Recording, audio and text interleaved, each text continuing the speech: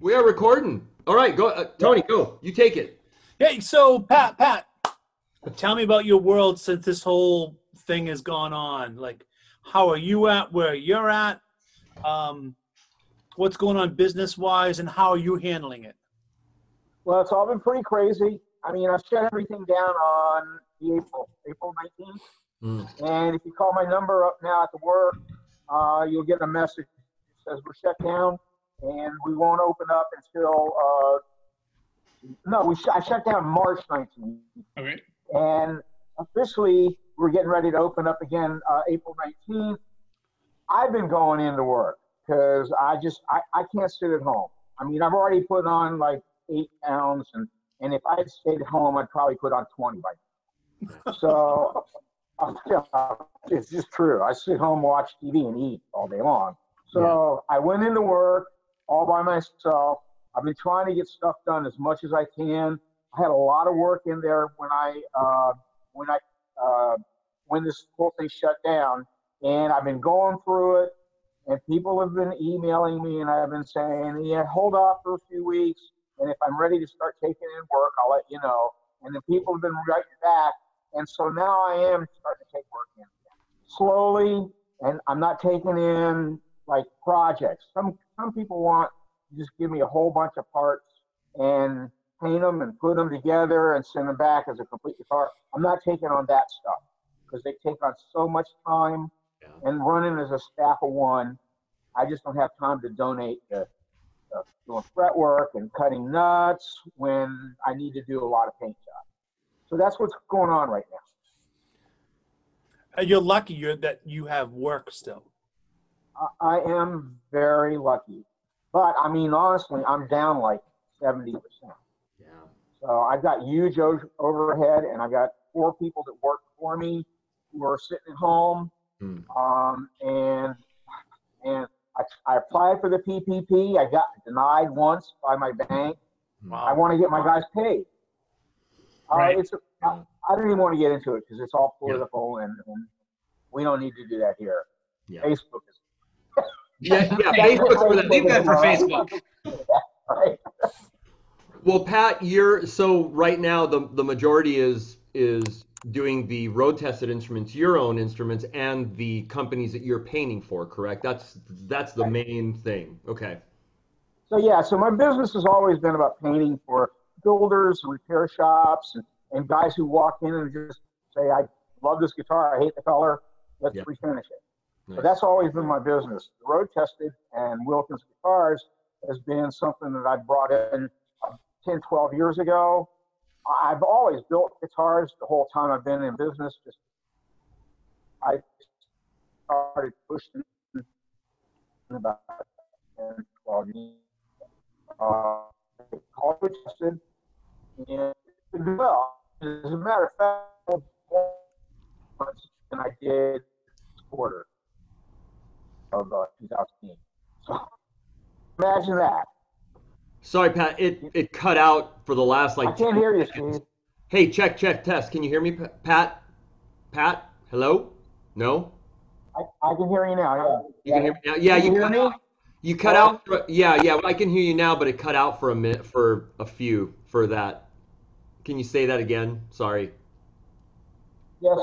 So I don't know what you heard, but what I said was that I've been building. I've actually sold more bases in the last couple of months than I did in the last quarter of 2019. Oh, cool. So, I mean, it's great. That part's great. Actually, and I'm going to have to build up some new stock. Nice. Good problem to have. It is. You know, I see this whenever this country gets into kind of a downturn or something dramatic happens in this country. People turn to entertainment, they turn to music or arts or whatever to kind of comfort them while they go through it. Mm-hmm. So there's a lot of people right now who have a lot of times, a lot of musicians right now that are out of, I mean, every musician I know, me too, I get it. We're all out of work right now. And even the guys who do good work in studios, a lot of them aren't even working as well. So they got time to refinish their guitars or repair them, do this. There's that old kicker in the garage closet they have looked at for years. They'll call me up. They want to restore it, refinish it, whatever. And then some guys, just to make themselves feel good, are buying new instruments. Yeah. And or preparing for for the work that's going to happen when this thing all gets over. I don't know if that's the right word or not. Becomes new, changes. Who knows what the new normal is going to be? Yeah.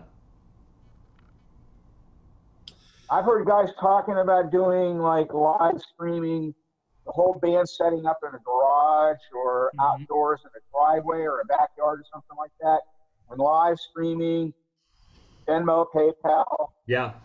Yep. Tip jar. That could be the wave of the immediate future. Mm-hmm.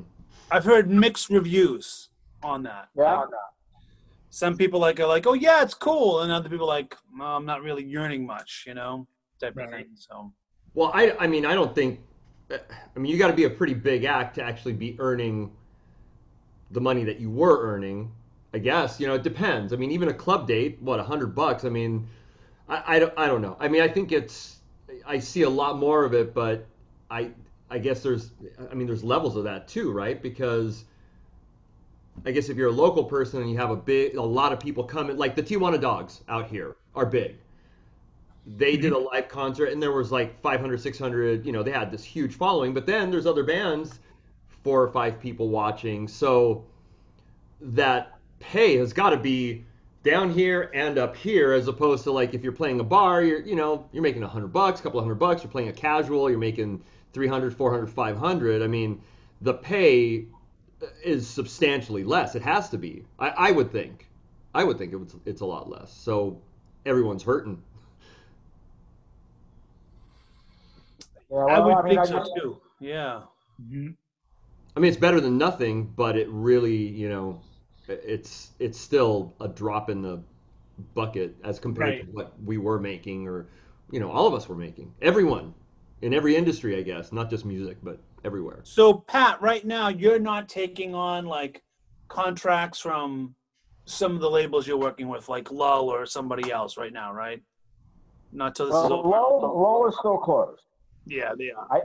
I talked to Paul a couple of days ago, and their state is shut down, and Paul doesn't want to take any risk on bringing his crew back in at all.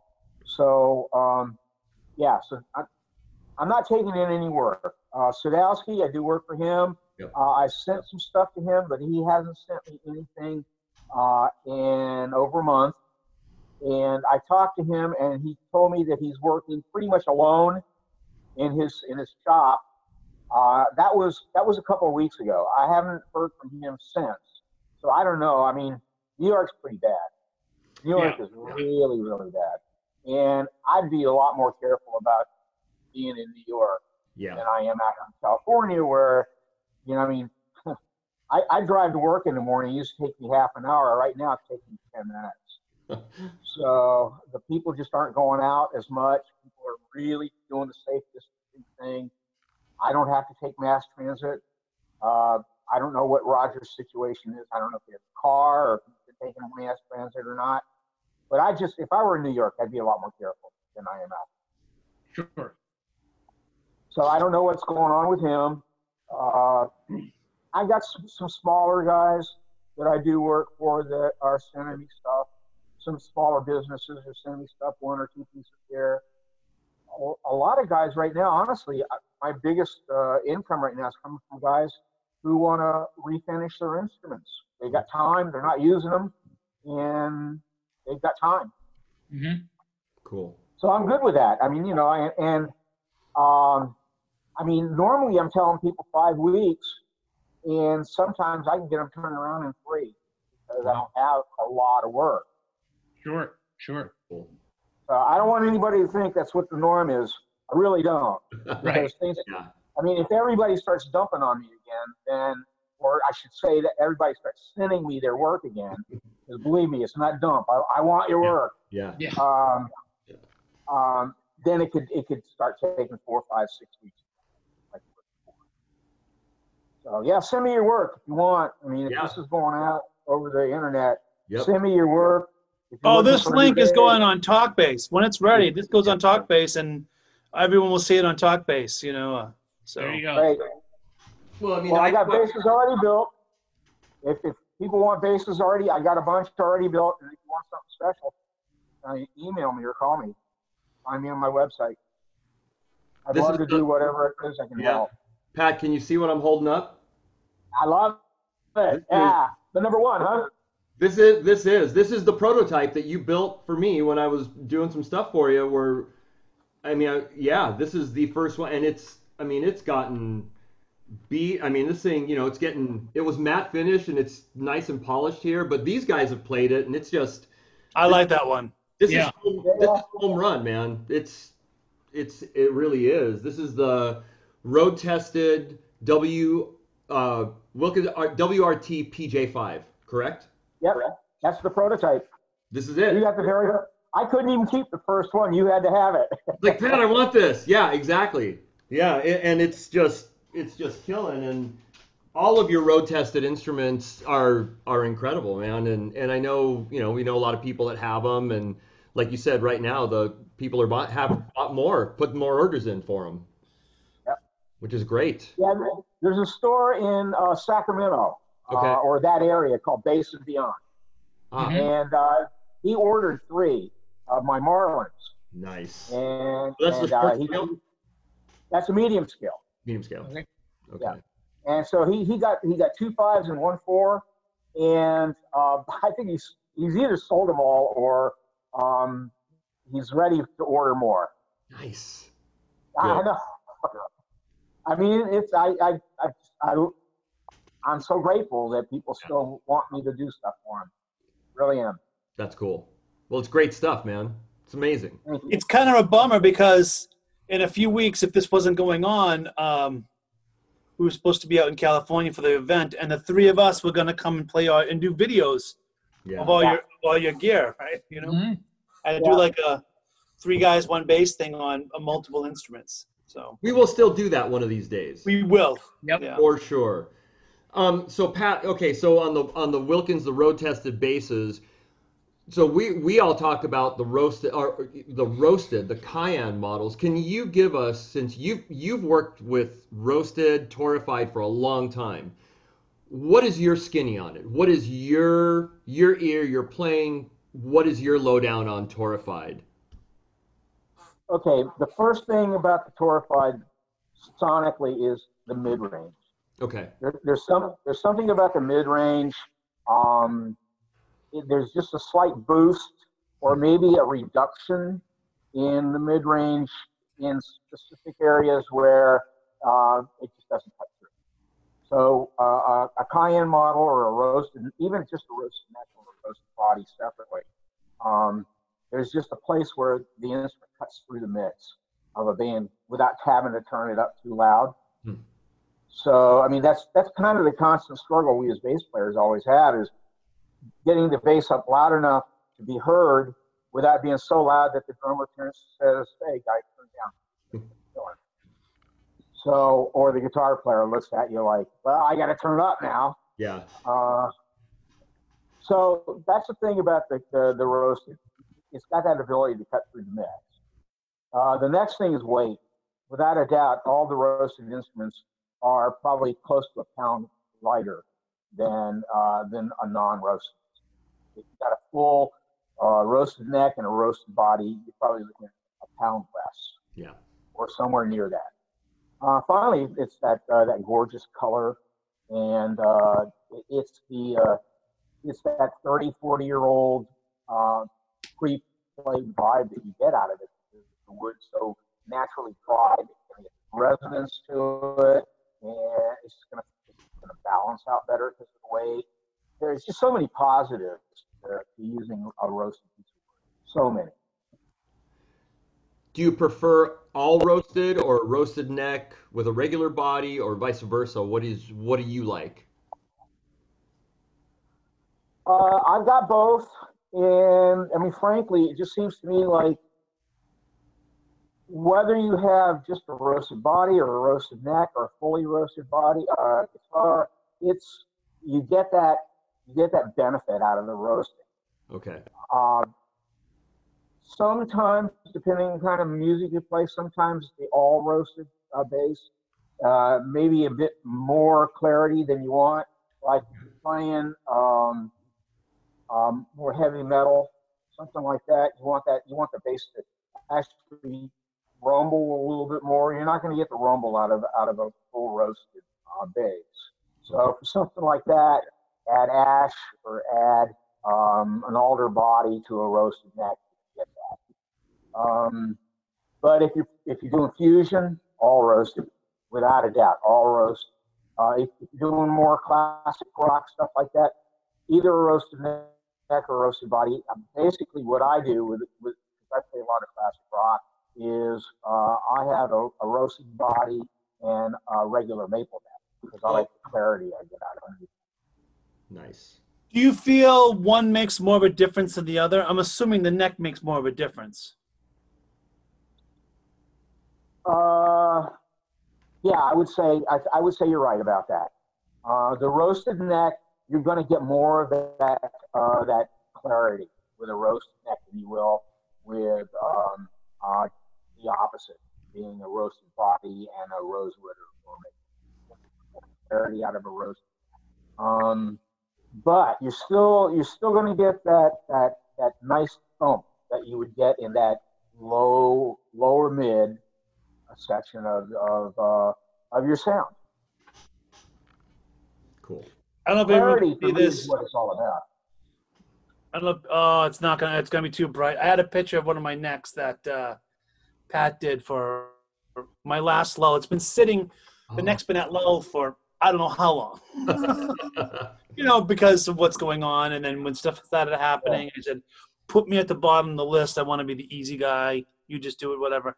And then COVID came. So my lights, there's too many lights in here. So it's not going to show up. But one of the necks I just got that was Pat done is probably the nicest looking neck I've ever seen. Yeah. Is it roasted? It's roasted. It's all roasted maple. And then we did not the clear finish on it, but the antique finish. So it's even more gold. Yeah. Oh, that. Yeah. Okay. Yeah. And then you did the white lettering, the white logo, and it's really nice. I probably should screen share this or something, Cool. Very, very cool, Tony. Yeah, I'm Hey, stoked. Pat, I was wondering this because I've got two bases with roasted necks, and I don't know if maybe this is a byproduct of it, but they seem to be smoother and just faster than a regular like maple neck of the same thing. Is something in that process make them easier to sand, or is that whole thing just kind of how it dries everything out makes it such? Do they have the same finish on them? Yeah, I would say they both look like they have a satin finish. Okay. So roasting dries that wood out really, really well.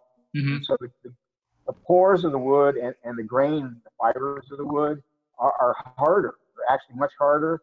So when you do sand them, they will sand tighter and closer. So Okay. The pores will be added closer together. So yeah, I could see putting a satin finish on roasted as opposed to a non-roasted neck. The finish is going to lay more on top and less penetrate the wood, and you're going to get a smoother finish. I mean, that's just a guess.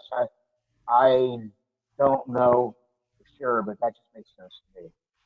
Yeah, because that's just the one thing that when I've AB'd them, it's just like, wow, this thing is just glass. I didn't know if it was something had to do with roasting it, made it sand as such that you could get a smoother finish before you did anything else to it, or so. Well, that grain is really tight. It's Okay. like sanding. It's like sanding with 600 or 800 sandpaper before you even start on it. So yeah, Oh, wow. Okay. it'll be tighter. Yeah, and the finish is going to sit on top of it more. Nice.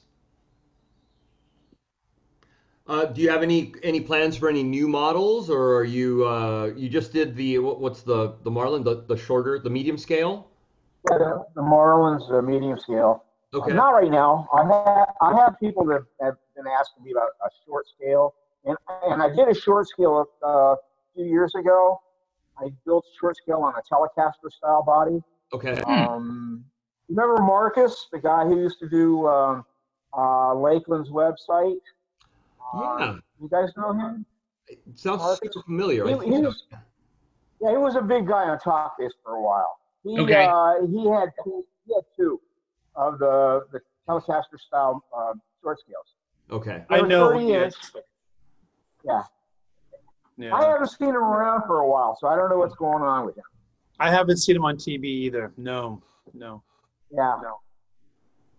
So, yeah, I didn't get a lot of response for it. I sold 2 or 3 of them, and I was still trying to figure out the pickup combinations and the right bridge combination and everything, and it just seemed like people weren't ready for a short scale. Mhm. Now I see that Dan Lakin is offering a short scale, and what's his name, the mouse. Oh, Rob Allen. Rob Allen. Yeah, Rob Allen's doing a short scale. So maybe the time is right to do a short scale. But I really want to promote my medium scale right now because I really think that medium scale sounds better than a regular 34-inch long scale. Mm-hmm. There's something in the low end of it that you don't get with a 34. And that's 32 And medium. yeah, the medium is 32. Yep. And a short is 30. Mm-hmm. So, Pat, 32 is one of those weird, because 30s have been popular lately, and of course 34 is the standard. Where do you feel the 32 sits closer? Does it you feel like it sits closer playability-wise to a 34, or do you feel like it's got that kind of ease of a 30? Like, where do you think it sits at? I think it's a lot more like a 34. So going from a regular 34 to a 32 is a very easy transition, I think. Okay. I think you just need to readjust a little bit. For the older guys like myself who don't have that stretch as much as I used to, it made playing some of the stuff that I used to play when I was a kid a lot simpler. My hand doesn't get tired as much as it used to with a 34. I'm noticing I was starting to get some arthritis or carpal tunnel maybe in my hands, and I'm noticing some of that's going away now. It is helping with that. And it's just comfortable.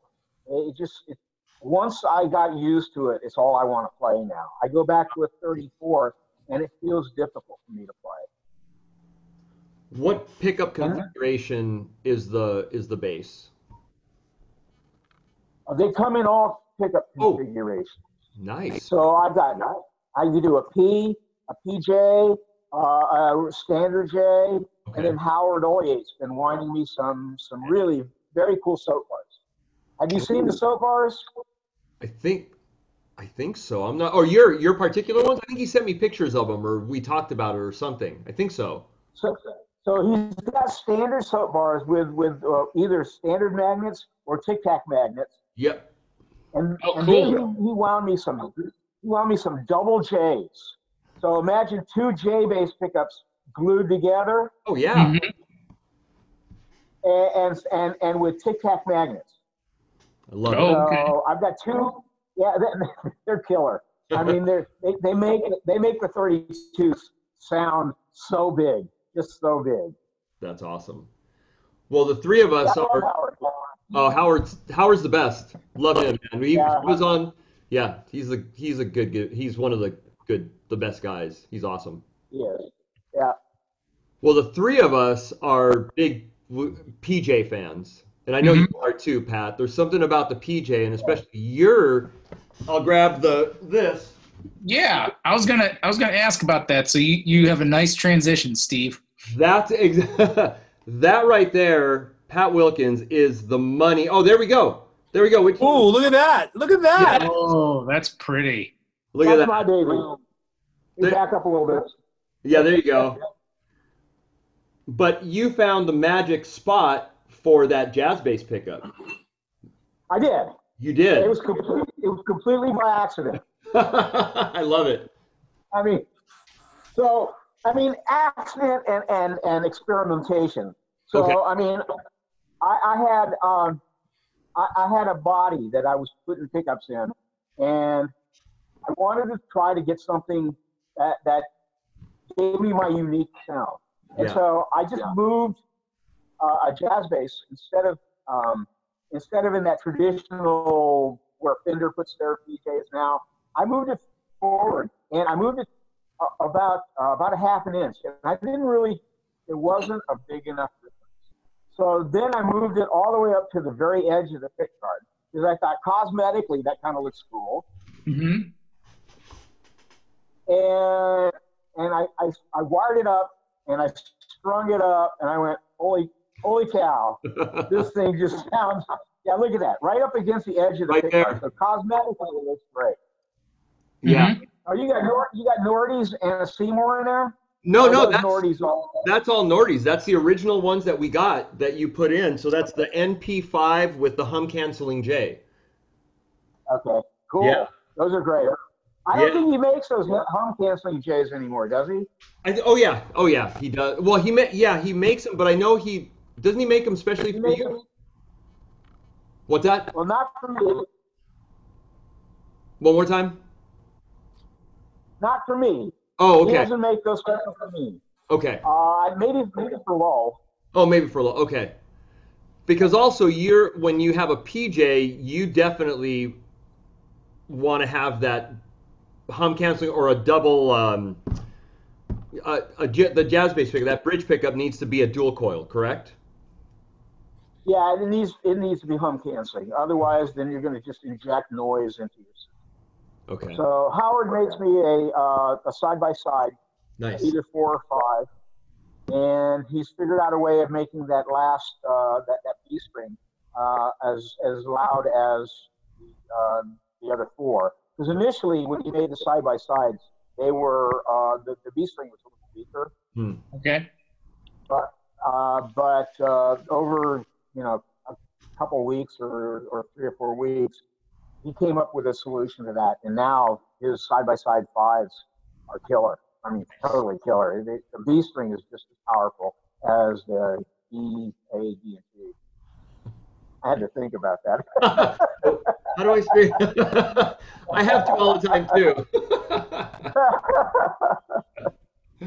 No, it's fantastic. It's such a good bass. I love it, man. I mean, Steve and I were like these guys forever, and the more as time goes on, we're like, there's magic to a PJ that it's an unsung hero. It really is, And John plays everything. John's got like as many basses as Steve and I put together. So, Wow. You like bringing that up, Steve or Tony? Mm. You're just jealous. Yeah, we are. Yeah. Well, right now I only have half because the other half are in my office and I can't get there. So. Oh, that's funny. So Pat, have you so gig wise, I knew you were playing with what was the band that you were playing? The Dallas Hodge Band. Dallas Hodge Band. Have you talked to those guys? How are you guys going to come back with some gigs, or hopefully going to have some stuff booked out far enough that you'll be able to, or who knows? It really stinks. We had just released our record. Yeah. And we were in Billboard, and we were starting to climb the charts, and they were spinning the record on stations all over the country, and we got no gigs to promote the band. It stinks. So I mean, we had gigs lined up, and everything's canceled, and there's no way to promote the band. And social media can only take you so far. People want to come out and see you live, buy the T-shirt. Here's the band. Wow. Oh man. Sorry, man. And I'll tell you, every time something good happens through this band, something bad happens through this band. So the last time we had a big festival gig that we were going to play, we were going to open up for a bunch of local big name blues artists out here. Our Dallas got a detached retina, and he couldn't perform, so we had to cancel. Yeah. Well, he was okay. He was okay, but he was out. He was out for a month. Yeah. Wow. Oh. Well, our very last gig we did, Dallas has got a brother named Catfish Hodge, famous guy out of Detroit. I was gonna say I've heard of him. Wow. Yeah. He used to play with a bunch of guys from Little Feat. Oh yeah. He used to tour. He would be the opening act for Little Feat sometimes, and actually sit in with the band, and that was Dallas's brother Catfish. And for a while they had a band called the Hodge Brothers in Detroit. And so the very last gig we did, Catfish actually flew out and spent some time over for a couple of weeks. We had a gig up in Santa Barbara, as it turned out. So he came in and sat in with us. We did like 3 songs with Catfish. The place was packed. And there's actually a video right now of a couple of the songs we did with Catfish. Oh man. So yeah, they're running on YouTube right now. Nice. So just, I mean, everything was happening for us. The album was great. The album was happening, and then the whole world came apart. Yeah. But you know what? I can't complain, because there are people who are not around anymore because of this, and who are much worse off than I am. Yeah. I mean, the guys who work for me, I really feel for those guys. They're good workers. They have supported me for years. Yeah. I got one guy who's been with me for 30 years. I got another guy who's been with me for 25 years. And then, the guys have been with me forever. They work their butts off, and they do great work. Some of the best guys in the biz. And right now they're sitting at home and wondering if they're going to be able to pay their mortgage and their insurance and stuff like that. So I paid them the first 2 weeks that we were done and down. I went ahead and I paid them money out of my pocket, because I was hoping it was going to be over soon, and it wasn't. So now I'm just hoping the government comes through. Cross the fingers. Yeah. Man. Yeah. That's all I get about that. Right? Oh, there you are. What was that, Pat? Sorry, it cut out for a second. Yeah, so I said I'll just leave that up to the government to try to figure out. Yeah, hopefully it'll be, back to somewhat normal. Well, there's some openings going on, like isn't the beaches in California starting to open back up? Yeah, there's yeah. San Diego's opened. Orange County's opened. Ventura County has opened. But Los Angeles County, no way. Yeah. No way. I mean, the proof is when they closed the beaches, and on a weekend, everybody went out there, and it was wall-to-wall people. You can't have that. I mean, I'd love to see the beaches open up. I'd love to see the businesses open up again, but LA's got way too many people in it. Yeah. And there's a lot of people who just don't believe this thing is real. And so they're just going to take advantage of everybody else by not being safe. Yeah. Man. Even in Boston, the beaches are closed. I can't get to the beach. There's barriers and tow trucks, and you can't do anything. Yesterday was. I heard in Michigan, the mayor or the governor of Michigan said if you had a house on the lake or one of the lakes, and you weren't living there permanently, you couldn't go to your lake house. Yeah, they wouldn't let you go. We had that for a couple weeks, and the reason was, I mean, we've got a lot of tourist areas. Yeah. And I think the problem is like you've got these people from Detroit, which are, for us, ground zero, trying to be like, look, I'm going to get out of this, so I'm going to go up to Traverse City, which sounds great, sounds like the smart thing to do, except you're probably, depending where you are in Detroit, you were probably exposed to it, and they didn't want that spread to happen. And then like up in Traverse City, the healthcare thing is just not as robust as the hospitals like in Detroit or something like that. And they felt that doing something like that would really just completely max out these smaller town hospitals, like where, 3 or 4 small towns that are about 15 minutes apart share one hospital kind of situation. But that has been, as of Friday, that's been lifted. Okay. She said you could do it. She said she would still request that, if you're in some heavy areas already, you just stay where you're at. But you are allowed to do so. They opened up a couple more things like that. So that makes sense to me. We all got to be safe. Nobody knows for sure what's happening. Yeah, exactly. Yeah. No, I mean, good for her to do that. Yeah, she made a lot of real tough choices, and I mean, I don't have to agree with all of them. I think some of them I don't, but I respect what she's doing, and I think if I was in her situation, I would have done the exact same thing. Yeah. Right. Err on the safe side, right? Yeah. No one wants to come out of this being accused of not doing enough. Right. Yeah. True.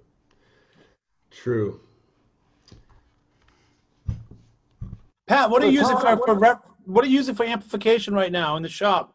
What's your test rigs at Wilkins right now? Using Okay, that's a good question, because I got access to a lot of great amps right now.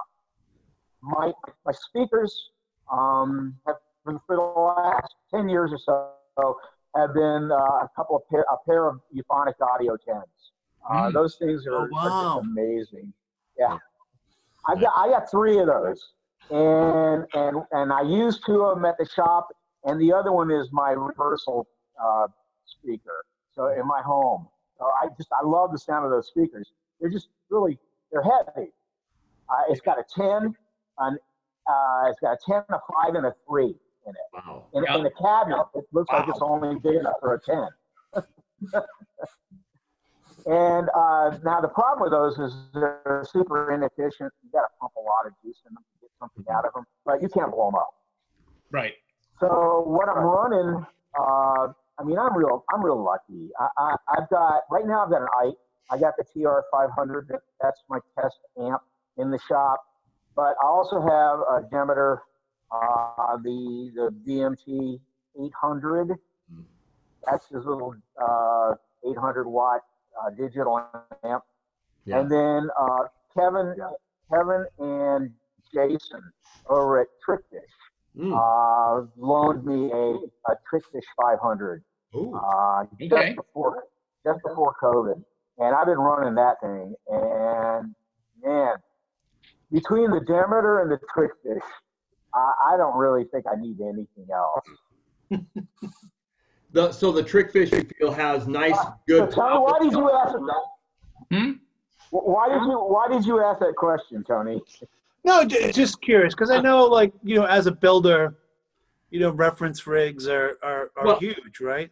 Well, I have to say, okay, Pat is not only a builder, Pat's a gigging badass musician too, which we always talk about when we talk about whatever it is. If you're building basses, if you're doing strings, whatever it is, you have to. It helps tremendously that you're out there playing what you're building, testing and stuff like that. So it's always, I like to hear what you're playing, because I know through the years we all kind of change, but it's nice to hear that you're hey, you're open. Let's try this Ike. Let's try this Trickfish. Let's do that. Yeah, I dig that. And that he's out gigging them. You play them, you gig them, so you know what's working and what's not working. So anyways, I just wanted to interject with that Pat actually plays what he builds. And that's huge, because not every builder does. Yeah. Right. Not every builder does, Well, and being gigging musicians like all of us, you get the nuances of playing. Like something can sound great in a room, like in your space, right, Pat, where you're building, testing, but it really has to do the same thing out on a gig. It has to, or it has to function that also. That has to be the function of it also. That's what I'm trying to say. So, most musicians that I know have their bass that they take into the studio already. That's just the one. You talk to most guys who are on records, and you'll find out there's one bass that always fits. Yeah. So my focus was really on trying to get something that people were happy with in a live situation. Yeah. It turns out that even my road tested basses sound great in the studios, Oh, but my focus has always been on creating a bass that you're comfortable using live, yeah. because most guys still play do most of their work live. Hmm. And then I wanted to ask about the Trickfish. Uh, Sounds good, has good punch, has good headroom, 500 watts. It's punchy enough, and because I like their stuff, I like those guys. They're good people, and Richard Roos was a friend of, we all knew Richard, and I loved that guy so much. And that guy, that was his baby. He helped us start that company, and I like to see them around. And they got good people working for them now too. Ryan and Justin are pretty And cool guys, man. yeah, Those are good guys, right? Justin, right? yeah, Yeah, they're great guys. Justin is one of those guys. He's been around for a long time, yes, kind of yeah, behind the scenes, yeah. but he, everybody knows who he is. Oh Everybody yeah. that has gear knows who he is. I think I bought a And bass. Justin says, I was going to say that I think I bought a bass from the bass exchange from him back in the day, back in Ventura. yeah, And yeah, I drove up there and along with Avenius and Tai Long Lee. Those guys were I bought Oh oh a lot of man. stuff from wow, those guys. Yeah, that was the early days for sure. the early days. But that's awesome to hear that you've got the Trickfish rig in there and that you're digging it. So that's cool. I like that. It's a great live amp. It really is. It's got just the right amount of clarity. Clarity will make you sound a little bit sterile live. So this has got a lot of the warmth, and it's got a lot of the clarity, Okay. and the controls are really, really well laid out. I love the placement of the frequencies. Okay. They seem to work really well with me and my basses. And it's got plenty of power. 500 watts. I mean, that's like 5 times more than I used when I was a kid. So, my first real amp was a Fender 100 bass, and I was always competing with the guitar player who had the Marshall and the 212, to the two 412 cabinets. Nice. We still are. We are Marshall still Majors. competing with them to this day. This still happens. Yeah. Yeah, but I can be louder than them now. I can be a lot louder than them It's actually now. kind of funny how things turn out. I mean, you Yeah. guys know Joe Filoni, Yeah. the guy who plays with me and a lot of stuff. And I actually have to encourage Joe to turn up. I'm like, Joe, don't be so conservative. I'm like, this is rare. I'm telling a guitar player to turn up. This doesn't happen too often, Yeah, exactly.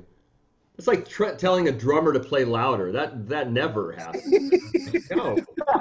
No. Like, that's It's like never. telling the keyboard player, take your left hand and cut it off. Oh, dude, that. Like, put a paper there and tape it down. Like, this is my area. Leave me alone. Oh, so Oh terrible. my gosh. Yeah, we're being terrible now because we love all of our musicians. Absolutely. I miss the crap out of my musician friends, man. I'm lucky. I mean, this is a blessing to have at least this where we can all kind of talk and be face to face. But yeah, that human interaction, even just yeah, that's missing for everybody, I think, Yep. I mean, I'm redoing my little studio space with like electronic drums and so forth. And like maybe to rehearse it with masks on, just to do something, Yeah. Yeah. Right. just to have something. Like I miss that interaction. Yeah. It'll So come. does anybody get any experience with working with videos, like using Zoom in 4 different locations? I mean, I bet it's latency issues and all that.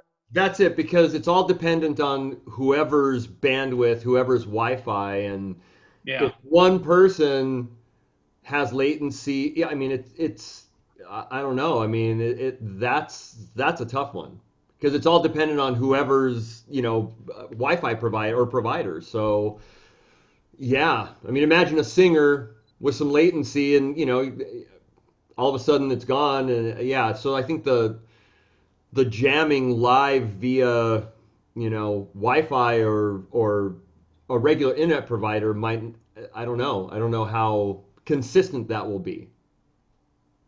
I don't know if Jim Kazam is trying to work out some bugs. They're trying to but that was a buddy of mine tried that, and it was really inconsistent. That's the thing; it's inconsistent, unfortunately. So Yeah, I would imagine bandwidth is the key killer to all of this. yeah, Mhm. yeah. But like I said, I think it'll slowly but surely come back, and you know, hopefully. Oh, So it's got to come back. Got to yeah, come back. yeah, yeah. So and I'm then hoping there'll be a deeper appreciation for live music after this happens. Mhm. I hope so. I What sure was hope the so, yeah. maybe it was one of the ones we were on last week, but somebody brought up the interesting idea that maybe with the newer when everything comes back and we have the bigger, the giant tours again, that instead of just doing a regular tour, they also, because of all the technology and everything now, is offer up a pay-per-view as well Yeah. as you're touring. For those people that still want to see the music. Well, I did a gig. I did a gig. One of the last gigs I did before this whole thing hit was a local bar gig, and it was a company that came in and set up video and audio recording while we were playing live and streamed it over the internet. Yeah. And then you would log in, and I think he was charging like $17.50 or something like that, which I thought was way too much. If he had charged like $5 or even $10, I thought he would have gotten a lot more people to see it. But he was trying this out, Yeah. and so we played live in front of the cameras, and he had 3 different cameras set up, and he had a couple of guys that were running the cameras and doing on the fly editing while it was all going on, and it's a great idea, and I think it may actually become, for us who love to play, maybe something that we're going to see more of in the future. Yeah. Maybe if you went to a particular application and it had like 3 or 4 views, and you could click a view, like, all right, want to see stage left, want to see stage right. Oh, the drummer's hot. Let me see him. You know what I mean? Like, like Yeah, whatever. more of an interactive kind of thing. That's kind of interesting. Like you could change your view, like click here, boom, boom, boom, boom. Yeah, because everybody goes to a gig. They want to see somebody different. Not everybody goes to look at the lead singer. Sorry, lead singers, you're not the only ones that people stare at. I hate to break it to you. So wait. They still won't believe you. Just saying. I don't think I'm ever going to get another gig in the world after saying something like that. I think all 4 of us need to start a band. And there we go. We don't need anybody else. Come on. Big bottom. Big bottom. Yes.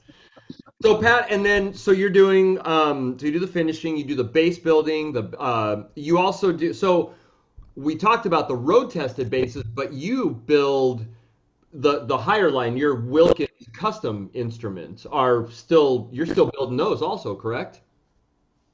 I am. The big difference between the road tested and the older Wilkins is the exotic woods. Okay. So if you want a highly figured top, for instance, then that's actually more along the line of the older Wilkins. But actually now everything falls under the road tested umbrella. Okay. Because it got confused. My lines used to be VRB, WRB. Yeah. And I kind of discontinued that because it just got confusing. There are guys that are buying my old VRBs and they want to know, why isn't this a road tested bass? And in all reality, it is a road tested bass. It's just one of my older models. Okay. Mm-hmm. So everything's a road tested bass now. Yeah. Really. I like it. And then you're doing alder ash bodies are your mainstay go-tos for bodies? Yeah, mainly alder. Mm-hmm. I do ash. I've got an order right now for a guy who wants to build like a Fender Ken Smithish kind of thing, where I'm doing a cherry body with a Coca-Cola top and a maple neck with an ebony fingerboard. So almost identical to the woods that Ken Smith used. Beautiful. and uh, it's going to be on a Fender style. Yeah. Right, right. I like that ebony. That ebony feels so good, man. Sounds so good, so punchy. Boom, ping. Yeah. You hit a note, it's like a keyboard. Comes right out. You know? Yeah. Yep. Well, all those old uprights have ebony fingerboards, so that's what a lot of guys. That's what they think of. I prefer maple. Me personally, I prefer maple boards. Okay. Ah. With what kind That's of just me. Yeah. Alder maple. Nice. That's kind of my thing. Okay. I like the clarity. Mm-hmm. You running into issues with, a lot, we've been talking about this with some people lately about ash, obtaining ash. Yeah. Have you noticed an issue with that, Pat? I heard something about it. I think it came from some Fender site or something like that. Yeah. Ash was getting hard to get. I didn't really look into it. I can't imagine why ash would be hard to get right now because it's a locally grown species. You don't have to go out of the country to get ash. There was definitely a little bit of a shortage, but I mean it's still gettable. It's just taking a little bit longer for some of the purveyors, but that's it. I mean, it's still available. You can still get it. As much as any other wood, any other locally grown wood. And that was swamp ash, by the way. I mean, specifically was swamp ash. That was the thing. Northern ash was still available and stuff, but swamp ash, it just took a little bit longer to get. But it was still available, and that's what Fender said, that they weren't going to do swamp ash bodies anymore. Only, normal production, but special order custom shop, right, they would still do. Which, I don't know. Every other company's still doing ash, so there you go. All right. I like ash. I love it. I love it. My favorite wood for bodies. Tony's setup is ash ebony. That's your combo, correct, Tony? And then maple is, I would say it's a close second, right? Maple's close second. Ash ebony is my favorite. And then ash maple. Yeah. How about John? What do you... Oh, sorry. I was just going to ask John, what's your favorite combo of woods? Oh, man. Since Tony said I play everything. No, I mean, if I have to choose, I mean, I actually like a mahogany body. Oh. I like the warmth of that a little bit more. Then I like the like a maple neck with like either an ebony board on that, because that'll focus up the warmth of the mahogany a little bit. Mm-hmm. Or even just go all maple on it too. Nice. So, because that, I mean, even aesthetically, being a graphic design guy in my former life, that kind of thing appeals to me also. Yep. I'm a fan. Yeah, I mean, those are all great wood combinations. I am a huge. Each one balances the other. What's that, Pat? One more time. Each one balances the other. Mm-hmm. I am a fan of rosewood with ash. Ash body with rosewood fretboard. I kind of dig that. That's, I don't know. So you like it's more of a low end kind of thing. Yeah. I want that growl, but I want that snap at the same time, the quickness, but I want that warmth and kind of growliness to it. So yeah. For a guy who's been anti-rosewood almost my whole career, it does do one thing nicely. It takes off fret noise a little bit. Oh. That's my opinion. Pat would know way better than I would, but that's what I feel like. I feel like that, which I kind of like, to some degree. I feel like the rosewood just removes a little bit of fret noise. Gives it a little more warmth. Yeah, look, I think it just cuts the little high end a little bit. Just enough. Yeah, I haven't noticed the fret noise. I haven't really paid attention to it. Pat, have you used okume for any bodies? I have not. Okay, just wondering. Yeah. What do you know about it? Tell me about it. Mahogany-esque, but not as dense, and can be lighter and very mahogany-esque. Takes color, stains nicely. So yeah, G&L. What's that? Does it look like mahogany? Yes, very similar to mahogany. Mahogany-esque. Lighter in color? Yes, lighter in color, so it can actually take some sunbursts. It can take some lighter colors, nicer, and it comes out nice. Yeah, and it's got a mahogany type of thing, but again, you can get it so that it's not as dense, like a dense piece of wood, so you can get a nice lighter piece of okume. A lot of companies like G&L were using that somewhat, and I've seen a few other companies, and it works good, looks good, sounds good too. It's Fun like to say. mahogany and ash had a baby, and they call it a kumi. That's what it Kind of reminds like me. that. Yeah. Yeah, I was just wondering, Pat, that, yeah, if you had checked it out, but it's interesting. It's nice. It's a good wood. Yeah. Interesting. I'll Yeah. have to look into that. Yeah. Yeah. It's one of those. So, yeah. And you have your private label strings also, correct? I do. I Nice. do. We're about ready to go live on Reverb and sell those. Nice. And my polish also. I have a polish. I love Oh, that polish. okay. And Yes. I've had this polish for years, and I used to sell it to the Fender Custom Shop. That's all those guys used to use. And but they didn't tell anybody. Oh. It's really hilarious. And but I never really pushed it. But now I'm starting up my Reverb site. Awesome. And I'm going to put the polish up on Reverb. The strings are up on Reverb. And Okay. then I'm going to start putting bass up on Reverb. Beautiful. And is it nitro friendly also? Yes. Nice. Yes, it's very nitro friendly. Let me see if I have. Yeah, one of the things you got to tell us, because a lot of people are going to hear this and see this on TalkBase, one of the things we want to know is, you were with Schecter during like the historic years, right? What years was that? Well, I went to work at Schecter in '77. Wow. Okay. Yeah. Yeah, give us a Yeah. little history, Pat. Give us a little history. on that. 77. 77. Okay. Schecter they started in '76. So when I went to work there were 10 people at Schecter. There was me, Tom Anderson, David Schecter, and then and a few other people. Like one of the guys who works for me now, Guillermo is his name. He worked in the buffing machine in the metal shop. He buffed out all the pick guards and bridges and all the stuff that we made. And so we hired a couple of guys out of Memphis that worked in a store called Strings and Things in Memphis, and we brought them over. And they went into the guitar shop. Tom Anderson was in the guitar shop. I was in the guitar shop as a painter, and sometimes I got to put stuff together there. We had a guy named Herschel Blankenship, who actually his company now, one of his companies is Access, Gigs and Bags, bags and cases. Whoa.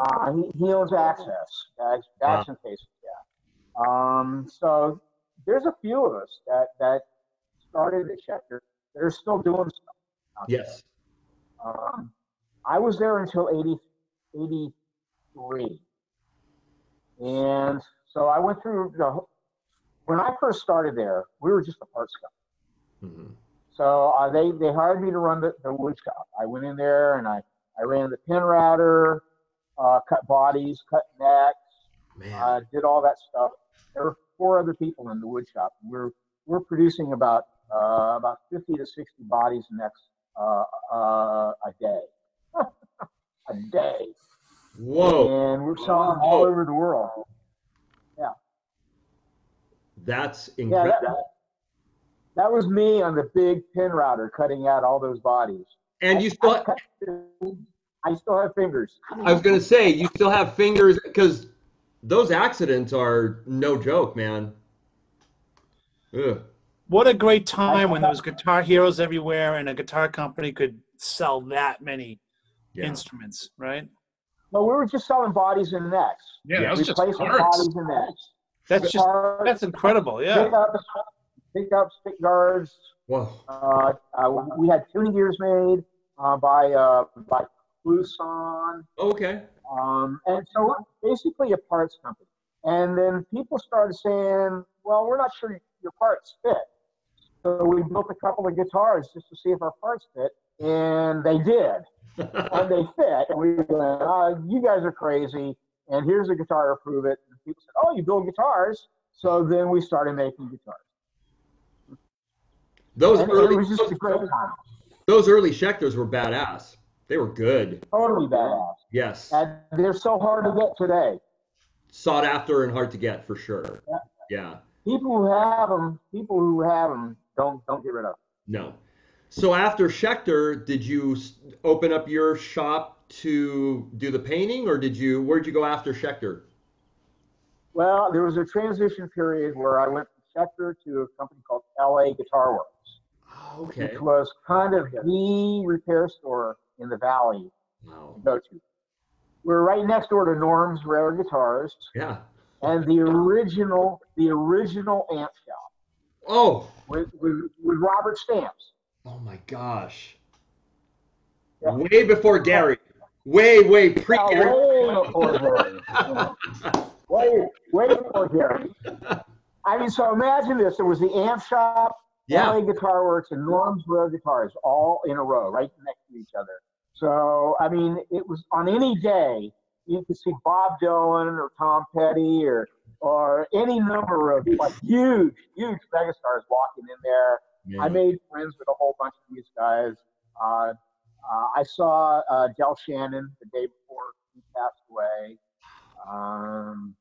Yeah, we had a really funny experience with Kevin Cronin. Oh. He was in over at Norm's, and he had something that he needed to get repaired. And Norm said, "We'll go over to LA Guitar Works." And so he came running into the store, and he scared us. And Toru, the Japanese guy, Yes. was sawing frets or a fretboard with a big old Japanese saw, one of these wide Japanese saws. And he turned around and saw Kevin, and Kevin's eyes got like big as saucers, and turned around and bolted out the door. It was hilarious. And I mean, there were so many great things that happened during those days. Yeah. It was fun times. So I learned how to make new instruments. And when I went to LA Guitar Works, I learned all about vintage instruments and how to repair instruments. And then I started my own business. I left after about a year and a half and started my own business. That was '84. Wow. And I've been doing it ever since. I love. I'm really lucky. I got in just at the right time. Yeah. Well, all right. Lucky to deal with it, but still, you're one of the most skilled guys out there, Pat. You really are. I mean, it's proof is in your the stuff you produce. So, yeah, it's fantastic, man. And I have some. There it is. But look, so when it goes on the Reverb store, I'm going to buy some because I love this stuff, and I'm almost out. So. Dude, I'll send you a bottle. No, dude, I will reverb it. I will pay for it, man. but I want to support. Yeah. I want to support. How long did that last? Dude, so this lasted, I mean, probably a couple because I am horrible. I don't clean my stuff. I don't clean. Every once in a while I'll go, okay, and I'll just do it, but it lasted a long time, man. Lasted a while, for sure. Yeah. But I'm bad, like I said. Even though I play all the time, I'm the worst. I keep my stuff dirty. I believe it needs a little funk on it, Dude, I'm the same way. It's like some promo pictures. I'm looking at the photos, and people like, "What did you do? You look like you had a peanut butter and jelly sandwich, and you handled the bass in front of the camera." No, I think all of us are in the same boat. We play our instruments. It's not. I don't collect. I play them, so. Right. I think the only one that I have regular upkeep on is the Hilton. Probably I'll usually do some Howard's Feed and Wax on that every other time I change the strings. Yeah. Otherwise, I don't do anything until it's like Tony's things. You look at it, you're like, oh, yeah, maybe I could probably clean that up a little bit. I ate some fried chicken and played. It's like, oh, but no, this stuff's. Well, I had a couple of bottles. It's running out, so I'll get some more. I'll go on that Reverb store. But it's fantastic. It really is. Yeah. And I think I used it on. I have a '68 Jazz that's nitro and was using it on that. So perfect. Works on everything. Pat, you do nitro finishes? I do not. You do not. It's Okay. not legal in California, and I don't want to run the risk. No, all right. So Yeah. can we, before we wrap up everything, just tell us a little bit about what you're offering finish-wise, you know? So when people like, oh, what does Pat do for finishes? Like, let's just get into that a little bit. Like, you know, you do your trans colors are fantastic, but can you elaborate about some of the different options you have? Well, I mean, there's not a whole lot that I don't offer. I don't actually do it physically in my shop, but if you want a large flake sparkle, I have a guy that does that for me. So I'll take it in, I'll prep it, it does sparkle, and then I back and I put the clear over it, I sand it, polish it out, got a beautiful big flake sparkle. So that's one of the things that I do offer that isn't traditional. But I do the trans finishes, I do the sunburst, I do the entire collection of vintage fender colors. Nice. I do a lot of the vintage Gibson colors. I can actually do a real Gibson TV finish, where not a lot of guys know how that's done properly. And I learned from a guy who actually did them at Gibson. He showed me how they did them back in the 50s and 60s. He was the guy that did them. And so I can do that. I mean, there's not a lot that I can't do. I don't do swirl finishes. I never got into that.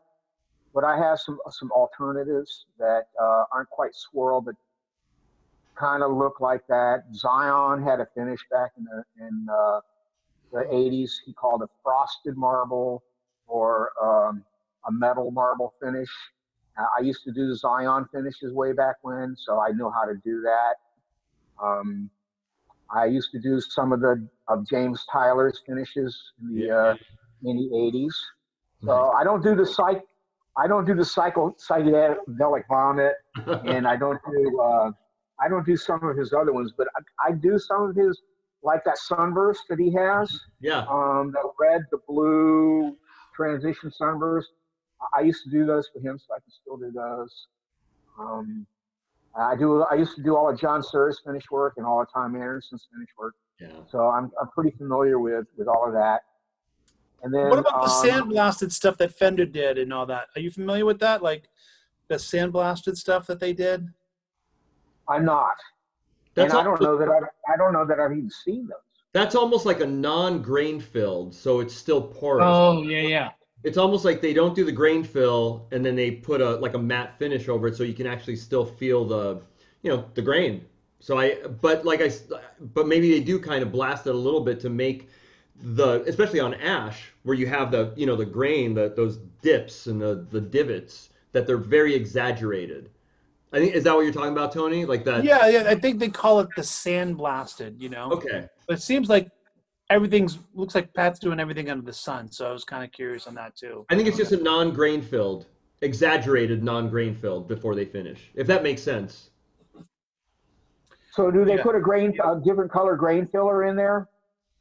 It's just it could be, but yeah, they do. It's like they do blue or red or something like that. Exactly. Yeah. Okay, so like F-Base. F-Base has a finish that's very similar, right? Yeah. Right. Exactly. Yep. So I can do that. You can do that. Oh, you can. I'm able to. I'm able to do that. Yeah. Wow. Well, I'm a huge fan of the frost finishes, the matte finishes. I love those. I love it the way it feels, and I love the way it looks from a stage. Looks rad.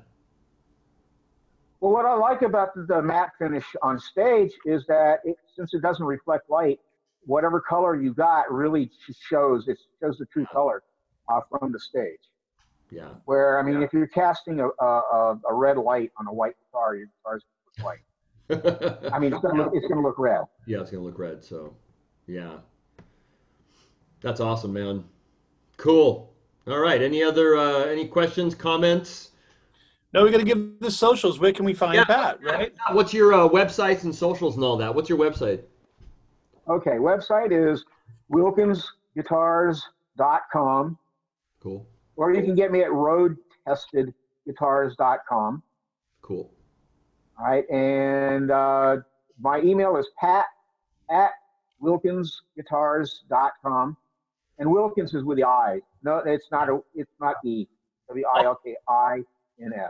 I'll put text on there for sure. I'll add it on there to make sure. So, yeah, man, it's it's always great talking to you, Pat. You're one of my favorite people out Thank there, man. Seriously, and I know the guy. We all talk about you all the time.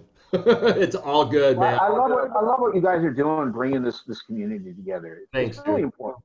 Yeah. Thank you. You know, I mean, there's a lot of people that do a lot of really good work, and from my knowledge, not any of us have any huge secrets that we don't want to share with each other. We're Right. a pretty close knit community, Oh yeah. and I love that. I love that.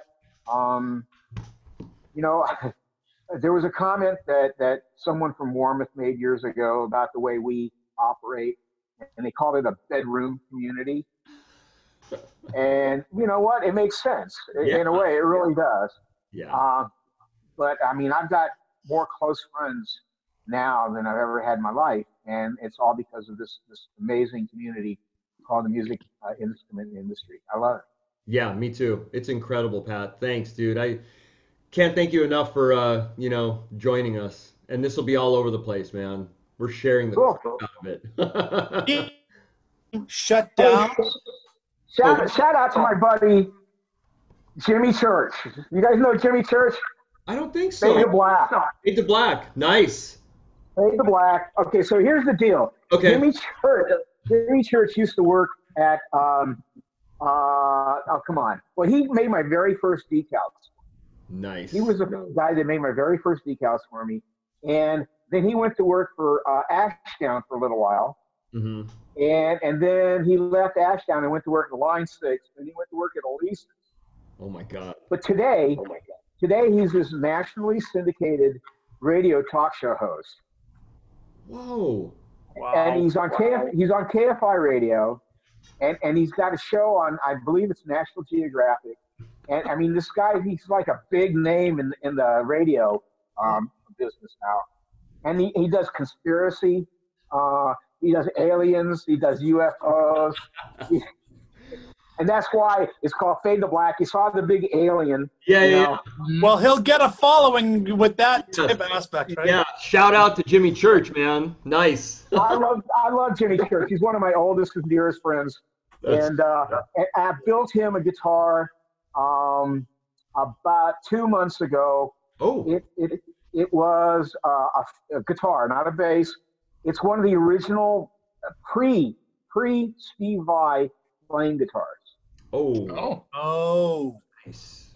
It was before Steve had his flame guitar, and so there's some question about who had it first. Okay. Jimmy says he had it first. I think Steve would say he had it first. But Jimmy's guitar gets stolen. So for years and years and years, he's wanted to recreate it. And so he came to me a couple months ago, and we recreated that guitar. Wow. Wow. That's amazing. So, and that's when I found out that he's like this nationally syndicated radio talk show, big name in the biz. Crazy, just famous like crazy. That's rad, man. That's so cool. You know, Pat, it's one thing you was a business that? like and all the friends in this industry. Like even if NAMM didn't happen, we meet in California in January, no matter what, and get burritos and drink margaritas or something like that. Like Okay. we would have to. You Well, know, we'll- Sure. I'll we'll have to get together. We'll make something happen for sure. Yeah, absolutely. All right. Any last thoughts or words before? So we're gonna cut off the public and then we'll stay on. But yeah, just thank you everybody for watching and Tony Puleo, John Moody, Can I play with you? and the ever more just the best person, Pat Wilkins. Yes. Thanks again, man. We all love you. You're the best. So cool. All right. Thanks everybody for watching. Yeah. All right. I'm going to stop the recording and we're going to stay on, but let's say bye to the public. Bye, public. See ya. Cheers. yeah. Bye everybody. Let me stop it.